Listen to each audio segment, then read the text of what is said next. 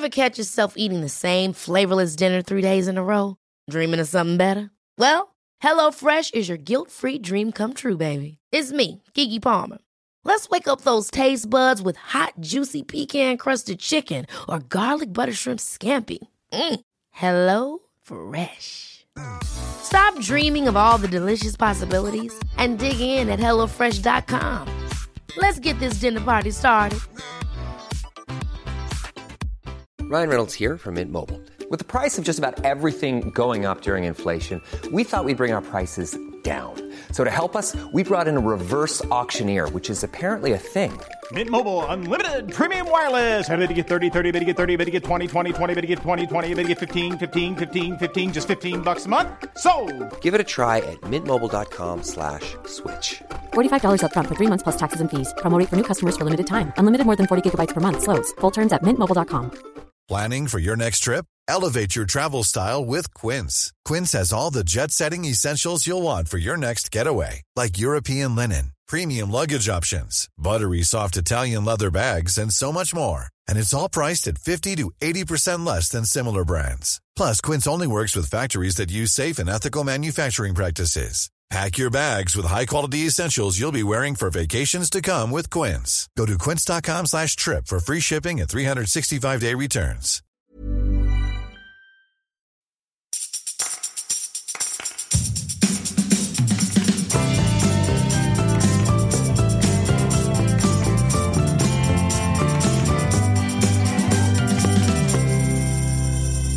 Har du misslyckats någon gång?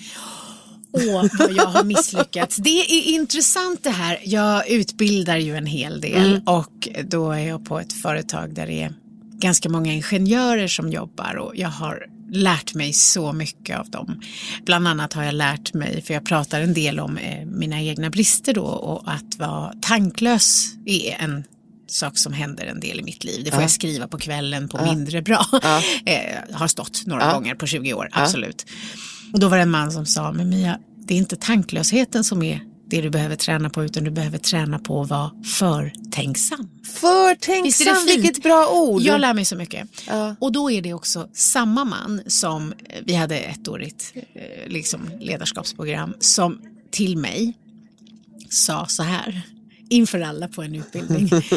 Mia, jag och mina vänner, vi brukar ju passa på att skryta för varandra om allt fantastiskt som vi har gjort. Men sen så tänker jag på dig nu som jag har lärt känna, och då tänker jag att du har ju byggt en hel karriär på alla dina misstag. Och jag kände så här, ja, tack. Eller jag vet inte. Ja, men det blir ju tack. Men jag tänker att det blir det, och det är väl det lite som är att jag har bjussat lite. Men jag har gjort väldigt mycket misstag och det är svårt att säga vilket som är värst. Men det är många. Jag har till exempel hållit väldigt många dåliga föreläsningar. Alltså riktigt dåliga, ja. En riktigt hemsk spelade SVT in.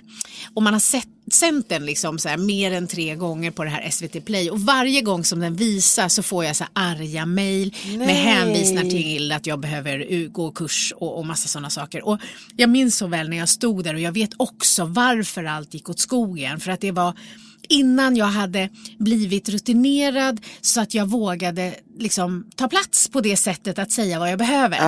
Och till exempel, jag behöver se publiken. Är det kolsvart? Så var det inte publik eller? Det var publik, men det var helt mörkt. Och det var väldigt tjusigt, för det var Maud Olofsson, det var jag, det var några till. Och det här var tidigt i karriären. Och jag var lite sådär skör privat. Jag hade haft det lite tufft, det var lite så liksom, missfall och sådana saker. Så jag var inte liksom i min bästa form heller. Och så var det mörkt. Och jag hade ingen klocka på scenen och jag skulle ha 35 minuter. Alltså det var alla de här sakerna. Så nu är det ingen ursäkt, det är bara en förklaring. En förklaring, en väldigt god förklaring. I alla fall, och då säger inte jag till, kan ni tända upp? Och det som bland annat händer för mig då, det är att jag, eftersom inte jag ser deras ögon, jag ser inte deras nickar, jag ser inte deras ordlösa kommunikation, vilket ju är tydligt när vi står och föreläser. Vi får ju väldigt mycket av dem. Så då får jag ett tick när jag inte gör det, som är ni med? Är ni med? Och så bla bla bla, är ni med? Bla bla bla, är ni med? Och när jag stod där så kände jag, det här är så dåligt och jag vet inte vad klockan är och jag vet inte när jag ska sluta. Och när jag går ner från scenen så är min första tanke så här, jag ringer till SVT och bombhotar dem. Så att de aldrig någonsin får för det att visa det här. Men sen så kom jag på tanke nummer 2 så här, nej, jag är ju nu mera god. Jag kan ju inte bombhota någon. Nej, för det slutar med. Ja. Det är dumt. En sån. Har du någon? Ja, fast jag har så här små saker. Men jag läste en undersökning. Alltså nu när du pratar om det här så står det så här att vi är ju rädda för att misslyckas. Och vi har lärt oss att det är fult att misslyckas, säger de här. Och då visar de på så här att om vi på allvar granskar våra misslyckanden med syftet att se vad som gick snett och gör annorlunda nästa gång, då är ju det väldigt viktigt. Då har vi ju faktiskt blivit bättre tack vare misslyckandet. Och det har ju du då, det säger ju du i alla fall. Jag har ju bara såna här små saker som att fast jag lärde mig. Det där du läste nu, vad har du hittat det? Det var en studie som man har gjort på ett universitet i USA som heter Vanderbilt. Där tittade man nämligen på hur studenterna betedde sig. Och då så står det så här att studier visar på att man undvek misslyckanden. Det här tittade man på bland studenter som var högpresterande. De valde hellre enkla tester som de visste att de skulle klara av istället för svårare tester där de riskerade att misslyckas. Men den som är rädd för att misslyckas får svårare att nå framgång. Det tycker jag var väldigt bra skrivet. Och så är det ju. Så är det ju. Jag skrev ju min... förlåt. Säg. Nej, men min första roman. Ja, berätta. Ja, men jag skrev ju min första roman. Den heter Vidöppet. Den ligger i min byrålåda. Och den var 358 sidor. Och den var så bra. Jag tänkte att nu tar jag världen. Liksom. Jag postade 12 paket till 12 olika förlag. Och på vägen ifrån posten så ringer jag till min fina pappa och säger att nu är jag nästan författare. Liksom. Nu är det klart. Sen tog det liksom 3-4 månader. Och så kom det bara, nej tack. Och det var ju ett misslyckande utifrån det perspektivet att jag faktiskt ville ge ut en bok. Och det var ingen som var intresserad. Och sen så ledde faktiskt det till att jag fick ta emot en massa kommentarer och liksom fick jag ha ett möte med en av förläggarna som hade nekat då. Och då fick jag lära mig. Nästa roman kom ju ut 2010. Och vad lärde du dig då? Jag lärde mig att jag måste skriva så att det gör ont. Det var en roman. Och var det mellanmjölk det här? Eller? Ja, det var, jag tyckte ju att den var revolutionerande för hela litteraturvärlden. Det är underbart också med den tron på sig själv. Är det hybris det kallas? Nej, underbart. Självförtroende, det gillar vi. Herregud, jag tror alla behöver lite hybris här och var. Så länge det inte är på andras bekostnad, skulle jag säga. Exakt. Utan att det handlar om att våga tro på sin egen förmåga. Ja, man måste ju göra det. Man måste tro. Och ja. det är det som jag tyckte var så spännande när de säger så här, att vi är rädda för att misslyckas. Och det är där tror jag att vi skiljer oss lite grann. Jag är inte så rädd för att misslyckas för att jag vet att jag kan lära mig utav det. Mitt värsta på scenen, det har ju varit att jag dels hade så mycket bubblor i magen så att det var väldigt, det liksom var ingen som kände den doften som jag kände när jag stod på scenen. Syndes det på dig? Jag tycker så mycket om dig. Men du är ju så, allt är ju så, det är ordentligt med dig. Jag är ju lite mer snabb och slarvig, det vet vi. Och jag tänker att för dig är en sån här sak större än för mig. Så att... jag går ju in då, jag pratar ju om det på mina föreläsningar. Acceptera eller påverka. Så vad ska jag göra om jag står där? Jag gjorde ju misstaget att jag drack några jävla Ramlösa innan. Det gör jag alltid. Alltid. Varför gör jag det? Det är bubblor. Man blir ju så här fisig eller rapig. Jag har fått för mig att om man dricker bubbelvatten så får man salt. Har jag fått för mig. Så att jag parerar rapar när jag står och pratar. Fy vad jobbigt. Nej, det var jobbigt. Det luktade annorlunda kan man säga. Och jag bara kände att jag tänkte så här, jag är ju praktisk också. Så jag kände så här att jag går lite längre bak på scenen så behöver inte det. Och sen så viftade jag mycket med armarna för jag tänkte att det skulle tunnas ut. Men jag tänker just med tanke på din uppväxt och liksom helvetet och sådana saker. Blev du generad? Alltså skäms du för en sån här sak? Eller är du helt cool då och ställer utanför och blir praktisk och bara löser det? Jag skäms inte längre. Nej, bra. Det fanns en tid när jag gjorde det. Men nej, jag skäms inte. Absolut inte. Jag tror jag har hanterat mycket av sådana här saker, misslyckanden framförallt med humor. Humorn är viktig för mig, att jag får skratta. Och en gång när jag hade en föreläsning och jag liksom bara så här binder ihop hela liksom det jag ska prata om och så vidare. Jag hade 1 timme på mig. Och då måste jag liksom helt ha koll på. Och sen så säger jag, ja, och tack för mig. Och alla bara sitter och tittar. Det har slutat 1/2 timme för tidigt. Alltså då blir man ju svettig. Och då gick du av i alla fall? Eller? Jag gick av och sen gick jag upp igen. Okay. Och sen fick jag ju göra en rolig grej utav det. Men jag har lärt mig att hantera sånt där med humor. Men mera då, vad har du gjort? Ja, fast det tycker jag idag, alltså med rutin så är ju allt humor direkt. Men det skulle jag säga att de här misstagen som jag har gjort, alltså min taktik för att hantera det är ju, gör det till en rolig historia. Så att när jag går av scenen då, den här SVT-föreläsningen, så finns det inget kul. Nej. Utan det första jag gör, det är att jag ringer till min bästis och berättar för henne. Och hon skrattar på det där sättet som bara någon kan göra, som är väldigt glad över att det inte var hennes dag på jobbet. Alltså, för hon vet hur det är att stå och prata med folk, så hon liksom skrattade, och det är fortfarande inte kul. Sen ringer jag till en annan kompis, en tredje. Jag har lärt mig att ungefär 3-4 gånger behöver jag berätta en historia för att det har liksom blivit kul. Men just det, att aldrig behålla det utan att direkt kasta ur. Jag vet när jag hade ett jobb, 97 började jag jobba på landsrådet för Sveriges ungdomsorganisationer. Och då började jag liksom med så här, jag fick en praktikplats där för att det var så här, att komma tillbaks, och jag var så otroligt glad för att jag fick det här och ville vara perfekt. Vad skulle du göra där? Ja, men allt möjligt, svara telefon, ta hand om ekonomi, liksom allt möjligt. Och jag skickade en faktura till en ung person som har varit på ett utbyte internationellt. Hon skulle betala 3200. Jag hade skickat en faktura på 320 000. Och av någon anledning så när jag svarar i telefon så hör jag en röst så här, hej, och jag känner instinktivt, behåll det här samtalet. För annars var jag så pass ny så att saker som var svåra skickade jag ju till någon annan direkt för att inte riskera då att göra fel. För det vill jag verkligen inte. Men jag hör liksom att jag ska behålla det här. Och när hon då liksom, jag fick en faktura på 320 000. Jag bara, du kan kasta den. Och sen så liksom styrde jag upp det här. Och så tänkte jag så här, jag berättar inte för någon. Det var förut min reflex. När det var något som var pinsamt eller som var fel. Det var att inte berätta.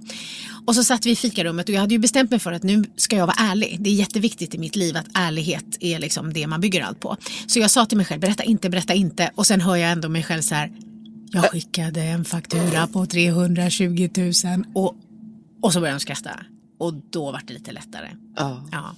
Men varför är vi så rädda? Alltså för jag sitter och tänker på att man är så himla rädd för att göra fel. Jag är ju uppvuxen med att vara rädd för att göra fel.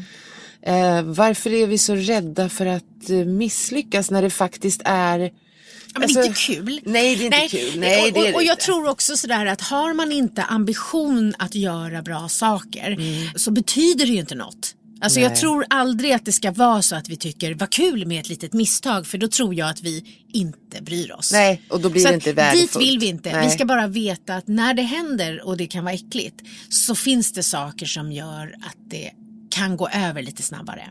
Men om man säger att det måste ju också vara skillnad på vad man möter för någonting när man misslyckas. Det är ju inte så farligt. Får jag berätta något? Ja, jag måste berätta en annan sak sen. Berätta du först. Nej, du först. Okej.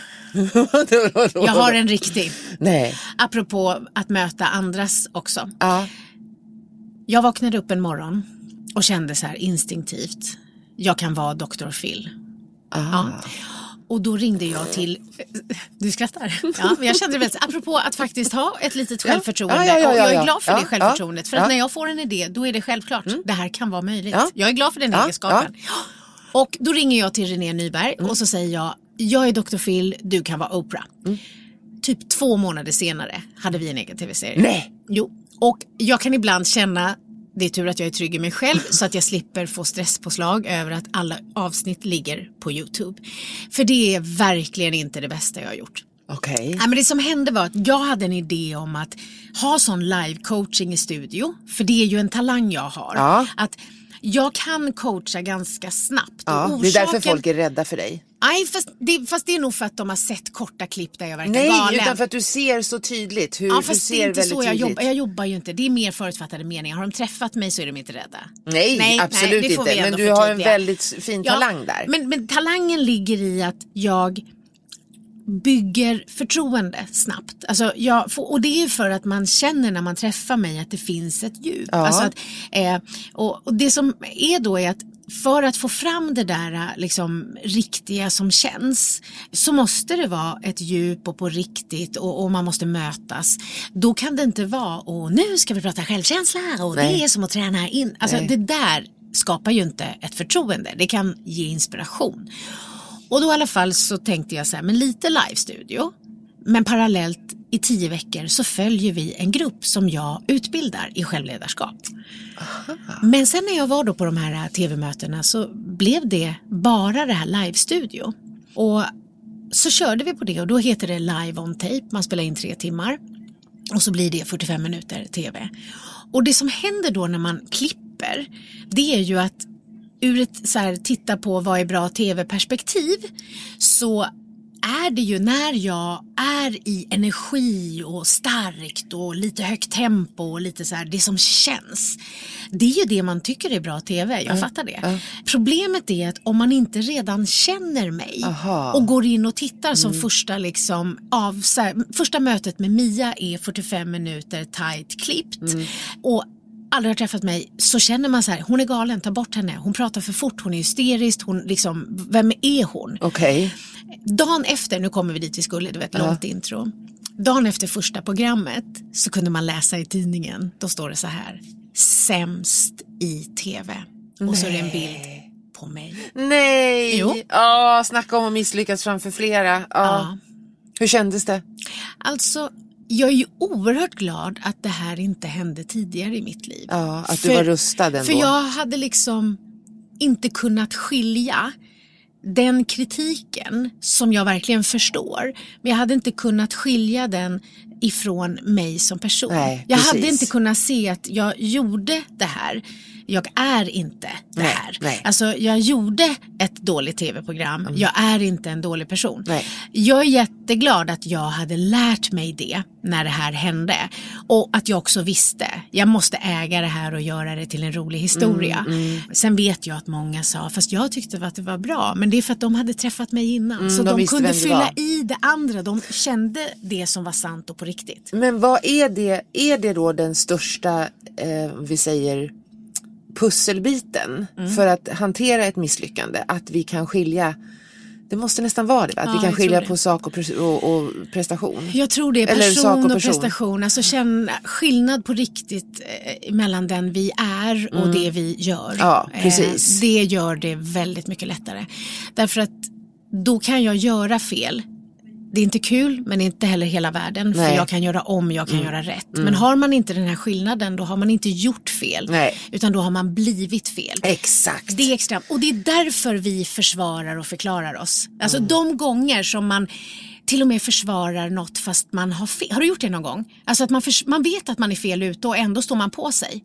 För att man inte vill verka dum, det har jag säkert gjort. Ja. Jag visste ju allt när jag var yngre. Ja. Så det har jag säkert gjort. Och det vi gör då när vi står där och försvarar, det är att när vi inser att nej men gud, jag är ju fel ute och så fortsätter vi. Det är för att vi blandar ihop det vi är med det vi gör.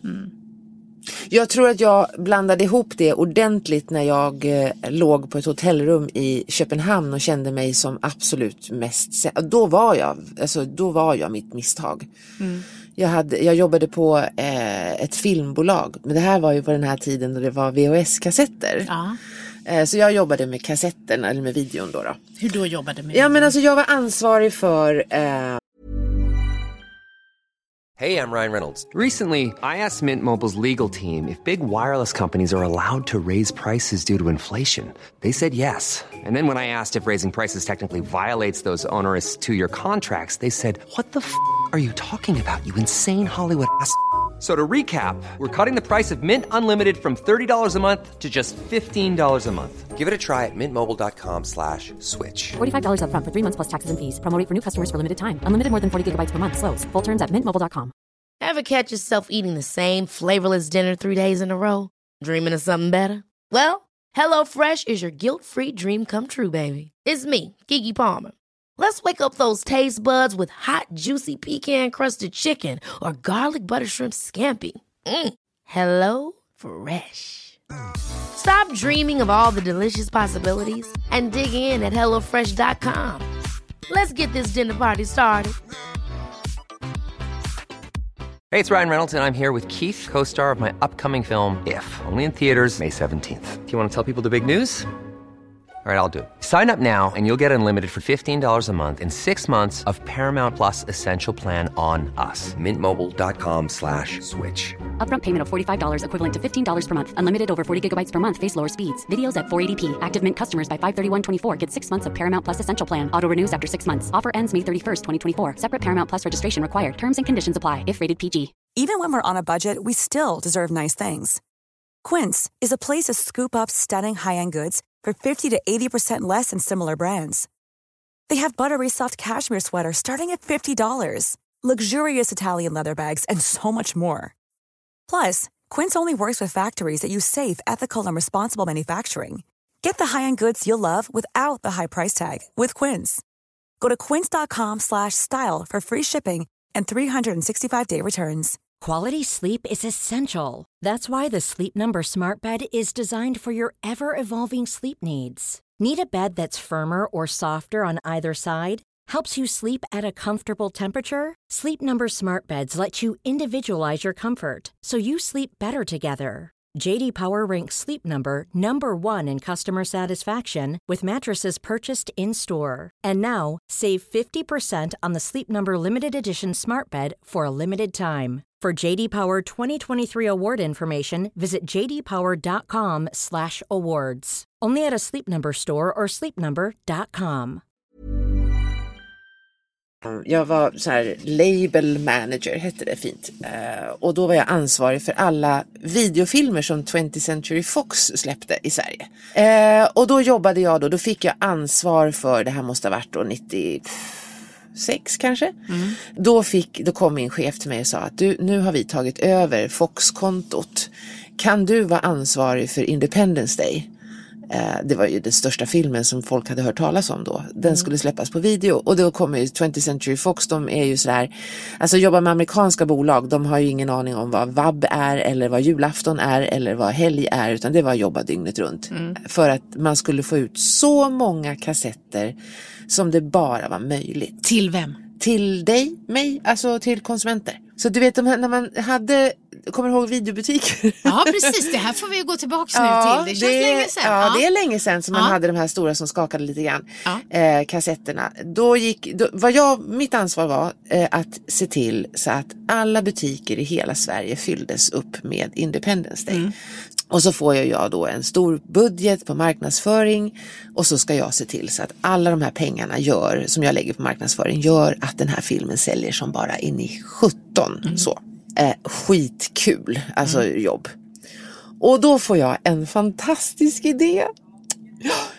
Att vi ska ha en tävling på alla kassetter och det ska gå ut i tv-reklamen, så det står då i tv-reklamen så här att om du köper en Independence Day så får du vara med i en tävling, fyll i kupongen. Och nu ska man tänka, då ska det tryckas kuponger till alla butiker i hela Sverige, alltså det är rätt mycket kuponger. Och så ska vi ha priser. Och det första priset man kunde vinna var en Ford. Jag var tvungen att förhandla med Ford och det gick. Driftigt. Jag vet. Ja, nu ska du få höra på driftigt. Det här är bara förnamnet. Okej. För sen så skulle vi ha en jury. Alltså fram tills nu låter det inte som ett misstag, bara så att du vet det. Det låter väldigt mycket som succé. Det här är som att bygga, jag håller på att bygga upp här nu. För jag fortsätter. Det här huset är så högt så att det kommer rasa med ett jävla brak. Så jag måste ha en jury och det är då jag får min idé. Och precis exakt som du beskriver, jag vaknade och tänkte att jag kan vara Dr. Phil. Jag vaknade och tänkte att, men självklart, i juryn så ska vi ju ha Dean Devlin. Han producerade, regisserade, jag kommer inte ihåg. Han var i alla fall en av de här stora namnen bakom filmen. Och Dean Devlin och Roland säg någon Emmerich. motsvarighet idag. Steven Spielberg. Perfekt. Typ. Ja. Så googlade jag, eller så tittade jag på... Ja, du kan inte googla, fanns inte då. Nej, jag tittade på bilder, för jag tänkte han har säkert fina, om han har fina ögon då ska jag fråga honom. Men då i alla fall så skickar jag, vi hade mejl då. Ja, då var det inte så länge sedan. Nej, jättebra. Slutet på 90-talet. Ja, det hade vi. Och då skickar jag ett mejl. Och med min chefs goda minne. För jag säger så här, vi frågar honom om han kan vara med i juryn. Tänk vilken publicitet det här kommer att få. Jag skickar ett mejl och skriver så trevligt jag kan. Och det är där skiten träffar fläkten. Vad skrev du? Nej, jag skrev så jättetrevligt. Hej dear Mr. Devlin, bla bla bla bla bla. Can you perhaps be a member of our jury? Och så. Nej, grejen är att jag går och lägger mig ovetande. Det här är som en film för mig. Morgonen därpå så vet hela mitt företag, hela 20th Century Fox i England och USA har vaknat och frågat vem i helvete är det som har mage och mejla direkt till Mr. Devlin utan att gå via filmbolag, agenter och den gängse vägen. Hon ska sparkas. Nej, man fick inte göra så. Nej. Det var ju precis som att jag försökte att, alltså jämför, som att jag hade trängt mig på hemma hos kungen och sagt, ska du ha en rackabajsare? Ja men alltså det här var liksom, det var så, och du vet de där är så pretentiösa, det förstår jag nu också. Ja. Men jag fick så mycket skit. Det värsta var att då vände sig min chef, han tog handen ifrån mig. Och vdn och styrelseordföranden och de ringde från London och de ringde från New York och skrek, alltså hon ska sparkas, ut med henne. Och då låg jag helt själv på ett hotellrum i Köpenhamn och grät för jag tänkte att nu har jag, alltså det här, då var jag mitt misstag. Min karriär är över. Det var fruktansvärt. Det var som, fy. Och sen så tycker jag inte om Mr. Devlin. Jag ska snacka med honom någon gång när jag träffar honom. För man behöver faktiskt inte bli så himla uppretad. Han hade väl kunnat tycka att det var lite gulligt. Eller hur? Ja. Du är inte helt över den här historien. Nej, jag kände så här. Oj, här har vi något som behöver bearbetas. Det är som en tagg kvar. Och det värsta jag känner så här är att... Det här har inte blivit bara en rolig historia utan du känns lite... Jag känner mig lite kränkt. Ja, lite falsk. Ja, lite sådär. Kanske. Nej, inte bitter men lite... Falsk stolthet. Ja, lite... Tycker... Högmod. Ja. Högmod. Lite hela bunten där. Fontäner av högmod. Och det värsta är att jag känner också det lilla i mig. Känner så här bara, tänk om han fortfarande kommer ihåg mig. Aha, i Sverige, det var den där jävla Kristina. Fast Olsson. Vet du, då skulle jag säga så här, idag så ser man ju det där som något smart. Han kanske ångrar sig. Han kanske känner, hon var före sin tid. Exakt, så eller kan det vara. Så är han en som inte ens kommer ihåg. Nej, precis. Det men det är lite retligt. För jag ville göra det så bra hela kampanjen och så blev det bara så där. Och det är också så där att ibland så tänker vi att om vi har suttit på ett möte och så har man sagt någonting så korkat som man kände så här, vad sa munnen? Har du känt den? När det låter bra i huvudet. Huvudet, jättebra. Munnen pratar, tänkte inte. Och då är det så lätt att gå ifrån ett möte och bara, fy fan, det är lika bäst att säga upp mig, flytta till Norge, min karriär är över. Exakt. Där vill jag ju på något sätt bara säga, som har haft förmånen att coacha ganska många under många år, olika människor. Man behöver inte oroa sig för vad andra ska tycka efteråt, för de flesta går ifrån ett möte och tänker på vad de själva sa. Ja, det är det, vi tror att alla bara går och tänker resten av livet. Alla tänker på sig själva. På riktigt trodde jag förut att om jag var svettig under armen så trodde jag att det märkte alla och att de registrerade och var uppfyllda av det. Och sen är det så skönt när man liksom utvecklas och när man inser att det är ingen som märker när jag är svettig i armhålan, för alla har en egen armhåla. Det var så skönt den dagen. Jag vet ju var jag satt när jag fick den här insikten. Det var som en ha-upplevelse. Jag satt på tunnelbanan, jag var på väg ut till Kärrtorp och jag var väldigt självcentrerad och upptagen och satt och höll in mina volanger för att se lite smalare ut och också var fokuserad på att jag var svettig under armen.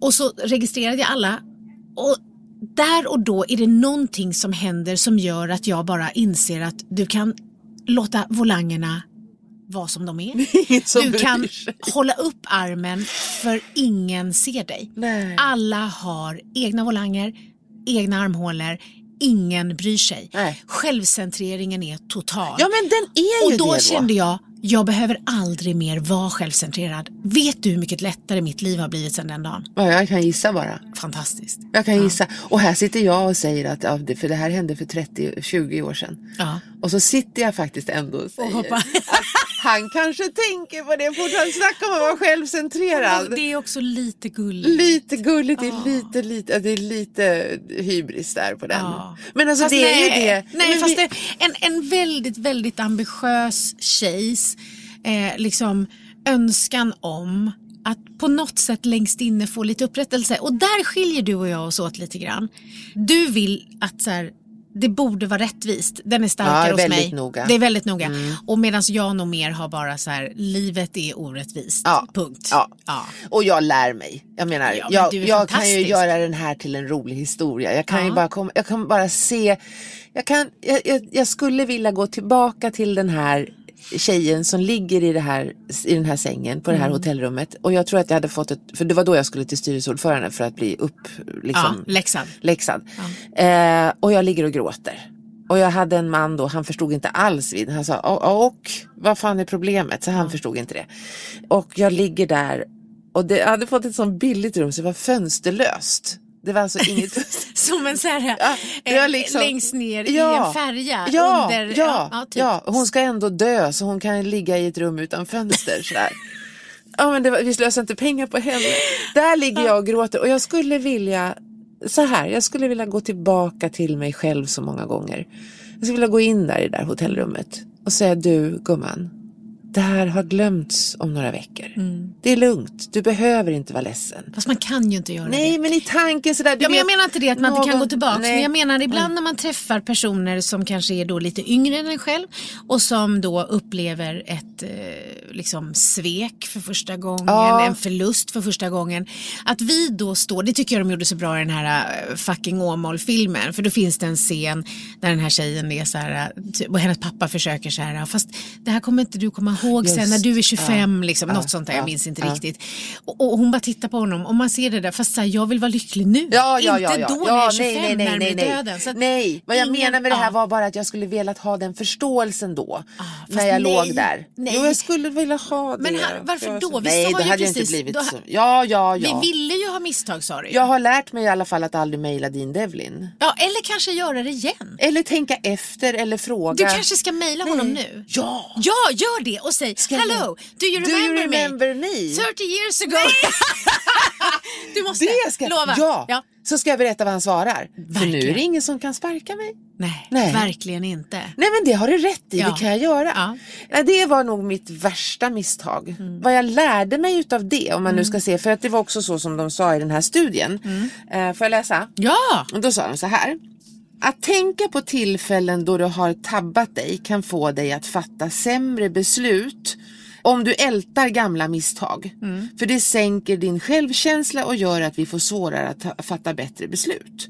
Så självklart, det kommer vårt ord här, självklart, så kan det vara så. Men misstag och misslyckanden ska inte ältas. Nej. Forskning visar på att om jag på allvar granskar mitt misslyckande med syftet att se vad som gick snett och gör annorlunda nästa gång, då har det inträffade inte skett i onödan. Då har du fått med dig någonting för framtiden. Har vi sagt vad vi har hittat den här forskningen? En studie som gjordes på Vanderbilt University i USA. Fantastiskt. Studenter. Ja, de gör så mycket, det är så mycket studier som är så spännande. Det här är också en av de häftiga grejerna med vår tid. Man är ju liksom ett klick ifrån. Ja! Otroligt mycket kunskap och kompetens. Jag älskar att få vara i en tid när man varje dag kan lära sig något nytt. Tillbaks till det du sa nu. Att titta på ett misstag och se det som att kartlägga det. Inte gå in och känna efter hur det kändes. Det är liksom vägen till.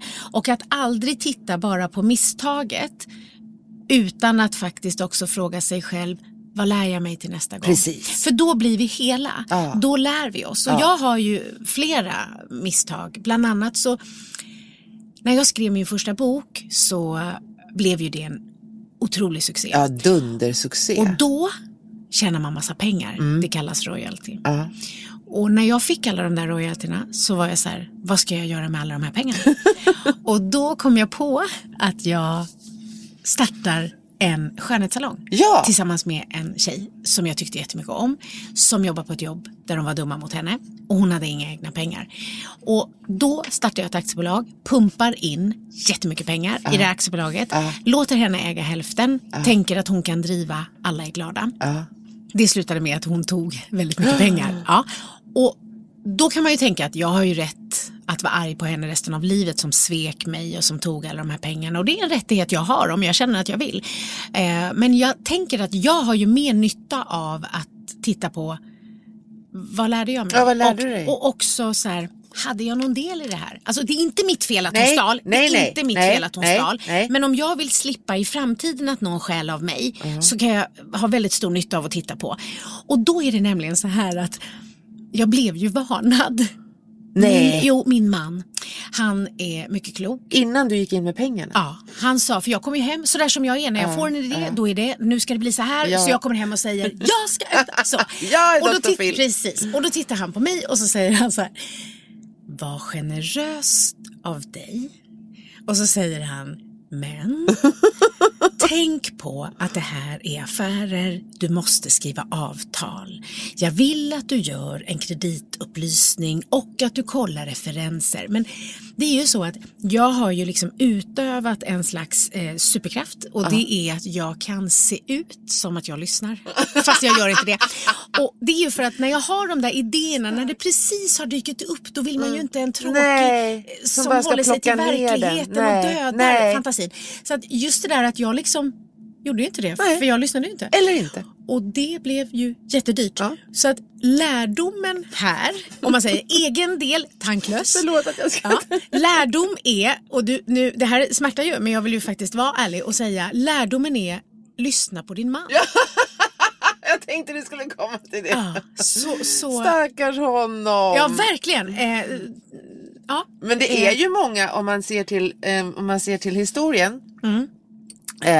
Om man ser till historien så är det när saker går åt helvete och vad man gör utav den erfarenheten.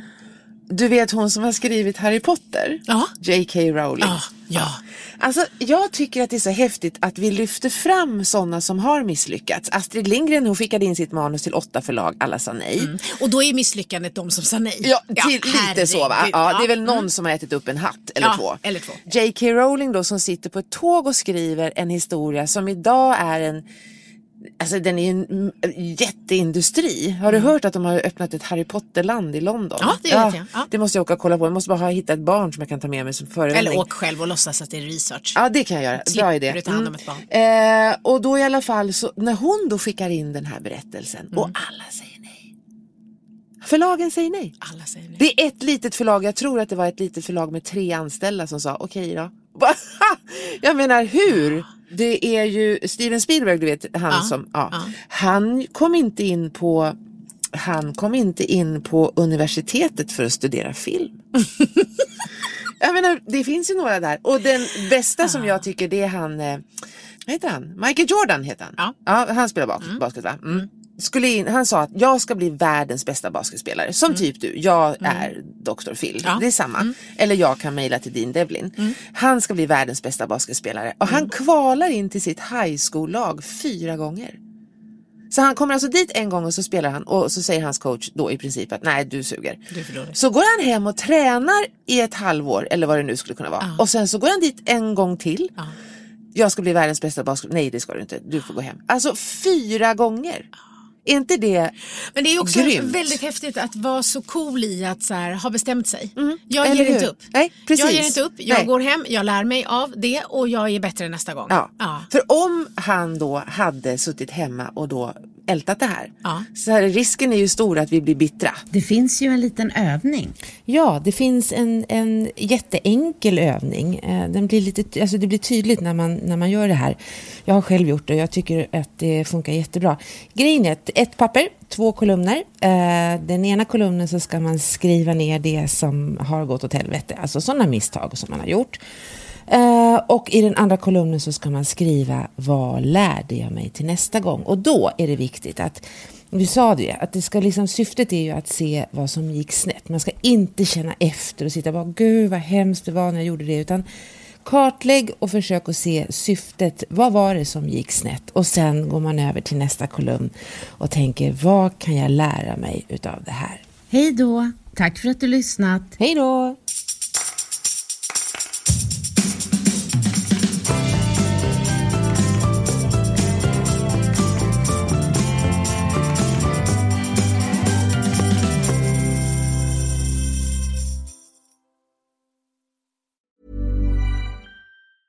Even when we're on a budget, we still deserve nice things.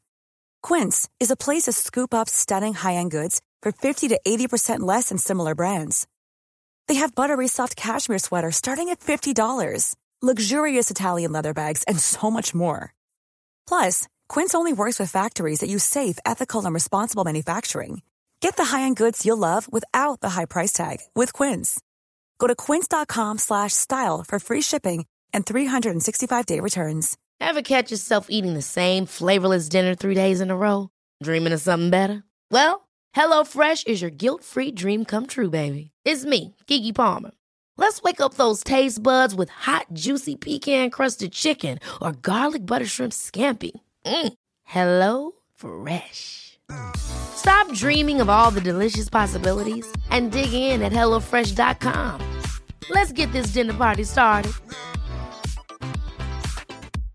Imagine the softest sheets you've ever felt. Now imagine them getting even softer over time. That's what you'll feel with Boll & Branch's organic cotton sheets. In a recent customer survey, 96% replied that Boll & Branch sheets get softer with every wash. Start getting your best night's sleep in these sheets that get softer and softer for years to come. Try their sheets with a 30-night guarantee. Plus, get 15% off your first order at bollandbranch.com. Code BUTTERY. Exclusions apply. See site for details.